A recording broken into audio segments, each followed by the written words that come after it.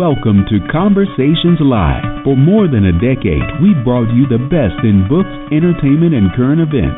When the movers and shakers of the world have something to say to you, they say it to us first. Now, here's your host, Cyrus Webb. Welcome back, everyone, to Conversations Live. I'm your host, Cyrus Webb. Glad you all could join us once again for a radio audience tuning in at WYAD 94.1 FM and WYADonline.com. Also, those tuning in through online affiliates around the world, we're glad you all could join us as well. It is pub day for our next guest. We're excited to welcome author Elaine Roth to our broadcast. We're going to talk to Elaine not only about her new book, The Midnight Garden, but also what it's been like for her to give her these great characters and to be able to see the way that readers are already responding to them. Now, if you guys are just now finding out about Elaine and her book, of course, we'll let you guys know how to be able to stay connected with her, as well as how you can get your own copy of The Midnight Garden. What I love about this book is that it really does have something for everyone. It is about being able to move forward in life, but also the other great thing that I love about this book that Elaine does so well, it shows us how we can be able to fight for the things that we want in life. Sometimes that might be another individual. Sometimes it may just be a better life for ourselves. We're able to see that in the two main characters that we're able to meet in the book, both with Hope and Will, and then, of course, how they're able to come together for a common good as well. Again, it's a great read, something that I think all of you will enjoy, and that's why I'm excited to welcome Elaine to our broadcast to discuss it today. Also want to let you guys know on the radio side, if you guys are just tuning in, make sure you guys do follow us on our Facebook page as well. There you can stay connected with all of our updates that we have going on. Glad you could join us. Thank you so much for the time. Really do appreciate it. Oh, thank you so much for having me. Yes, a little bit of a tech issue because I think I missed something in the beginning there. Not a problem, not a problem. Well, look, congratulations to you on the new book, Elaine, The Midnight Garden. I really enjoyed this book. I'm going to talk about some of the parts that really stood out to me here in a bit, but what has this experience been like for you now, Elaine, to have lived with these characters and now to be able to share them with all of us? It's a little bit surreal. You know, they've been living in my mind for over a year now, and I've been thinking about them and figuring them out, and now to share them with other people and to see how others are experiencing them. It's a wild kind of ride. Yeah. I love the book, Elaine, for a couple of reasons. One, I think, is because the characters are so relatable.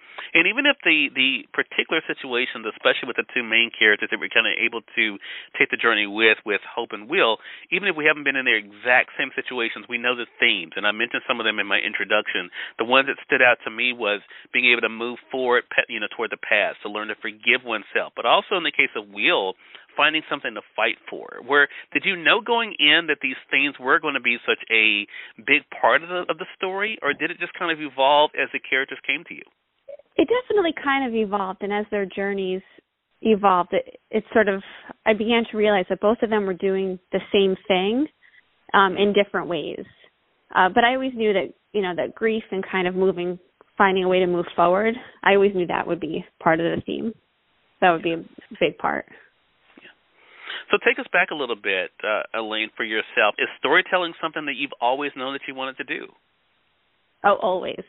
From when I was a little kid, I always said I was going to be a writer and an author.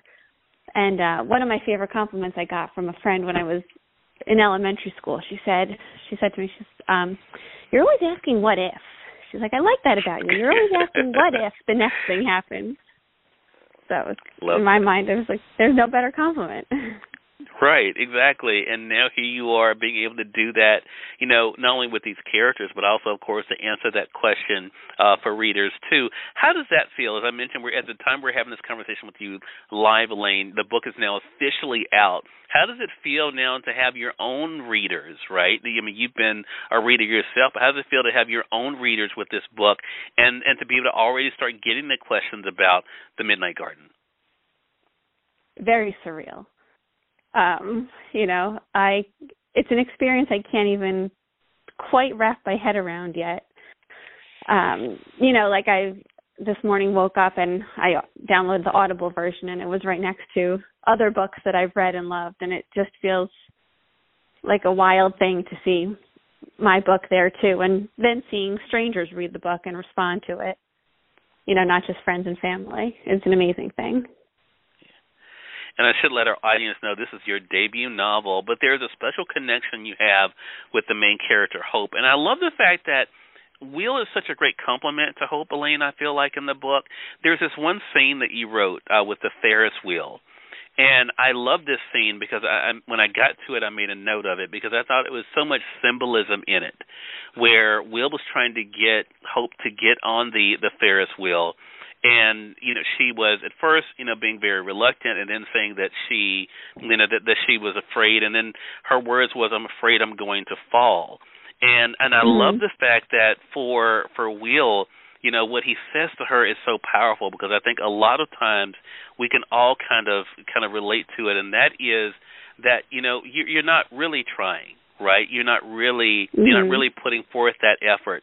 Talk to us about that, because there is a lot of symbolism in this book as we see in instances like that. What was it like for you to kind of share these messages of kind of getting us to look at ourselves and say, okay, am I really trying to move on? Am I really trying in what I'm doing in life? What was that like for you to play with in this book? I mean, it was something that I was working through in my own life. I wrote the book. Now the timeline is, I'm a little bit flustered, but it was about a couple of years after, maybe 2 years after my husband passed away, and I was trying to build this new life, with pieces of the old life and trying to find new ones, and I kept questioning, am I really moving forward? Am I really trying, or am I kind of just dabbling here to make it look like I'm doing something, but I'm really too afraid to make that big move? Right. So I really tried to incorporate that, because it seemed to be a theme with other widows that I was speaking with, of that fear of moving forward. So it's easier to kind of pretend you're doing it and let everyone think you're moving forward. Right.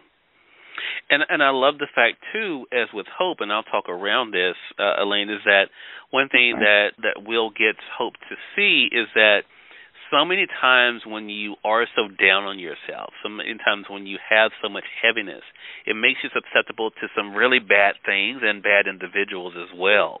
And I think that's true for all of us, right? But we also see, even with Will, one of the things I love about Will's evolution, and I'm curious, I want to talk to you about how he came to you, is that he's someone who finds something to fight for. That's the best way, I think, for us guys to think about it, right? He, instead of running away, he's running toward, right? What was it like for you to kind of create this balance with Hope, with a character like Will? I really wanted to find, because when people deal with grief, when people deal with hard things in their life, not everybody deals with it in the same way. And I really wanted that to come through to someone who is also going through difficult things, and finding an entirely different way of looking at it and handling it. And maybe it's correct, maybe it's not correct, maybe it works for some people, maybe it doesn't, but just to show that there are all different ways and none of them are the right way. Right. Love that. And it definitely is something that comes through, and it's so great to be able to see how they start to try to navigate things together. Hope is someone who also has other support as well, and that comes through in the book, too. It really shows the importance, again, of that symbolism there I was talking about, Elaine, the importance of a support system, right? And that is something that Hope is able to have. Is that something also that you found as a great compliment for yourself? Oh, yes. I frequently feel very grateful that I've had the support of family, of friends. I even live in a small town, and I exaggerated a little bit in the book, because I've been very lucky to have a very supportive small town community. Yeah. I love that. And so, of course, that is going to be the big thing that happens right with the debut. I mean, one of the things I've heard authors talk about, well, some at least, is that, you write what you know. You write from your own experiences, things that you know. What has that been like for you to actually know that, people are going to be looking for Elaine in this book? That is almost one of the hardest parts, because, I did write Hope. She's a young widow. I'm a young widow. But we both have, we were both trying to figure out this grief of moving forward after the death of your partner. But our experiences after that are so different. Her and her husband had a different story than me and my husband. My husband and I did. The way that they died was different. The situation was different. So I didn't want to tell my story, but I wanted to tell a young widow story. So it'll be interesting when people who know me read it and start to question whether it's me or whether it's just my imagination. So the answer is mostly my imagination. Mostly your imagination. I love that. And it's such a great story, Elaine. I'm so excited to be able to speak with you today Thank and you. to be able to have this opportunity. I can't let you go, though, without talking about Tessa. I think Tessa's a great compliment for Hope in the book and kind of gets her to see some reason, I think, especially when it comes to Will. Talk to us about, and that's kind of what I was alluding to when I was talking about support system with Tessa, as you probably figured. But what was that like? What was it like for you to create that character and to have that person there for Hope? You know, I wanted someone to be there for Hope, but then it was also important to me that she was her own person and she also needed support in her own way. So I wanted them to really work together. So it wasn't just all about Hope, because Tessa lost somebody too and her life changed too. So I really wanted to show how both of them were affected and had to really work to be each other's support. Right. So, I did definitely pull her out of, a few of my close friends and family. So she was a mix of all those people. And again, there is another area that I'm not going to get into in the book because I don't want to, knowing me, I will spoil something about it. But there is, I will say this for our audience, Elaine, one thing that happens is what happens to a lot of us. We go looking for answers. We look for something to help us feel right. Hope tries that. And there's a whole nother layer of the story that comes out of that with another individual in the book.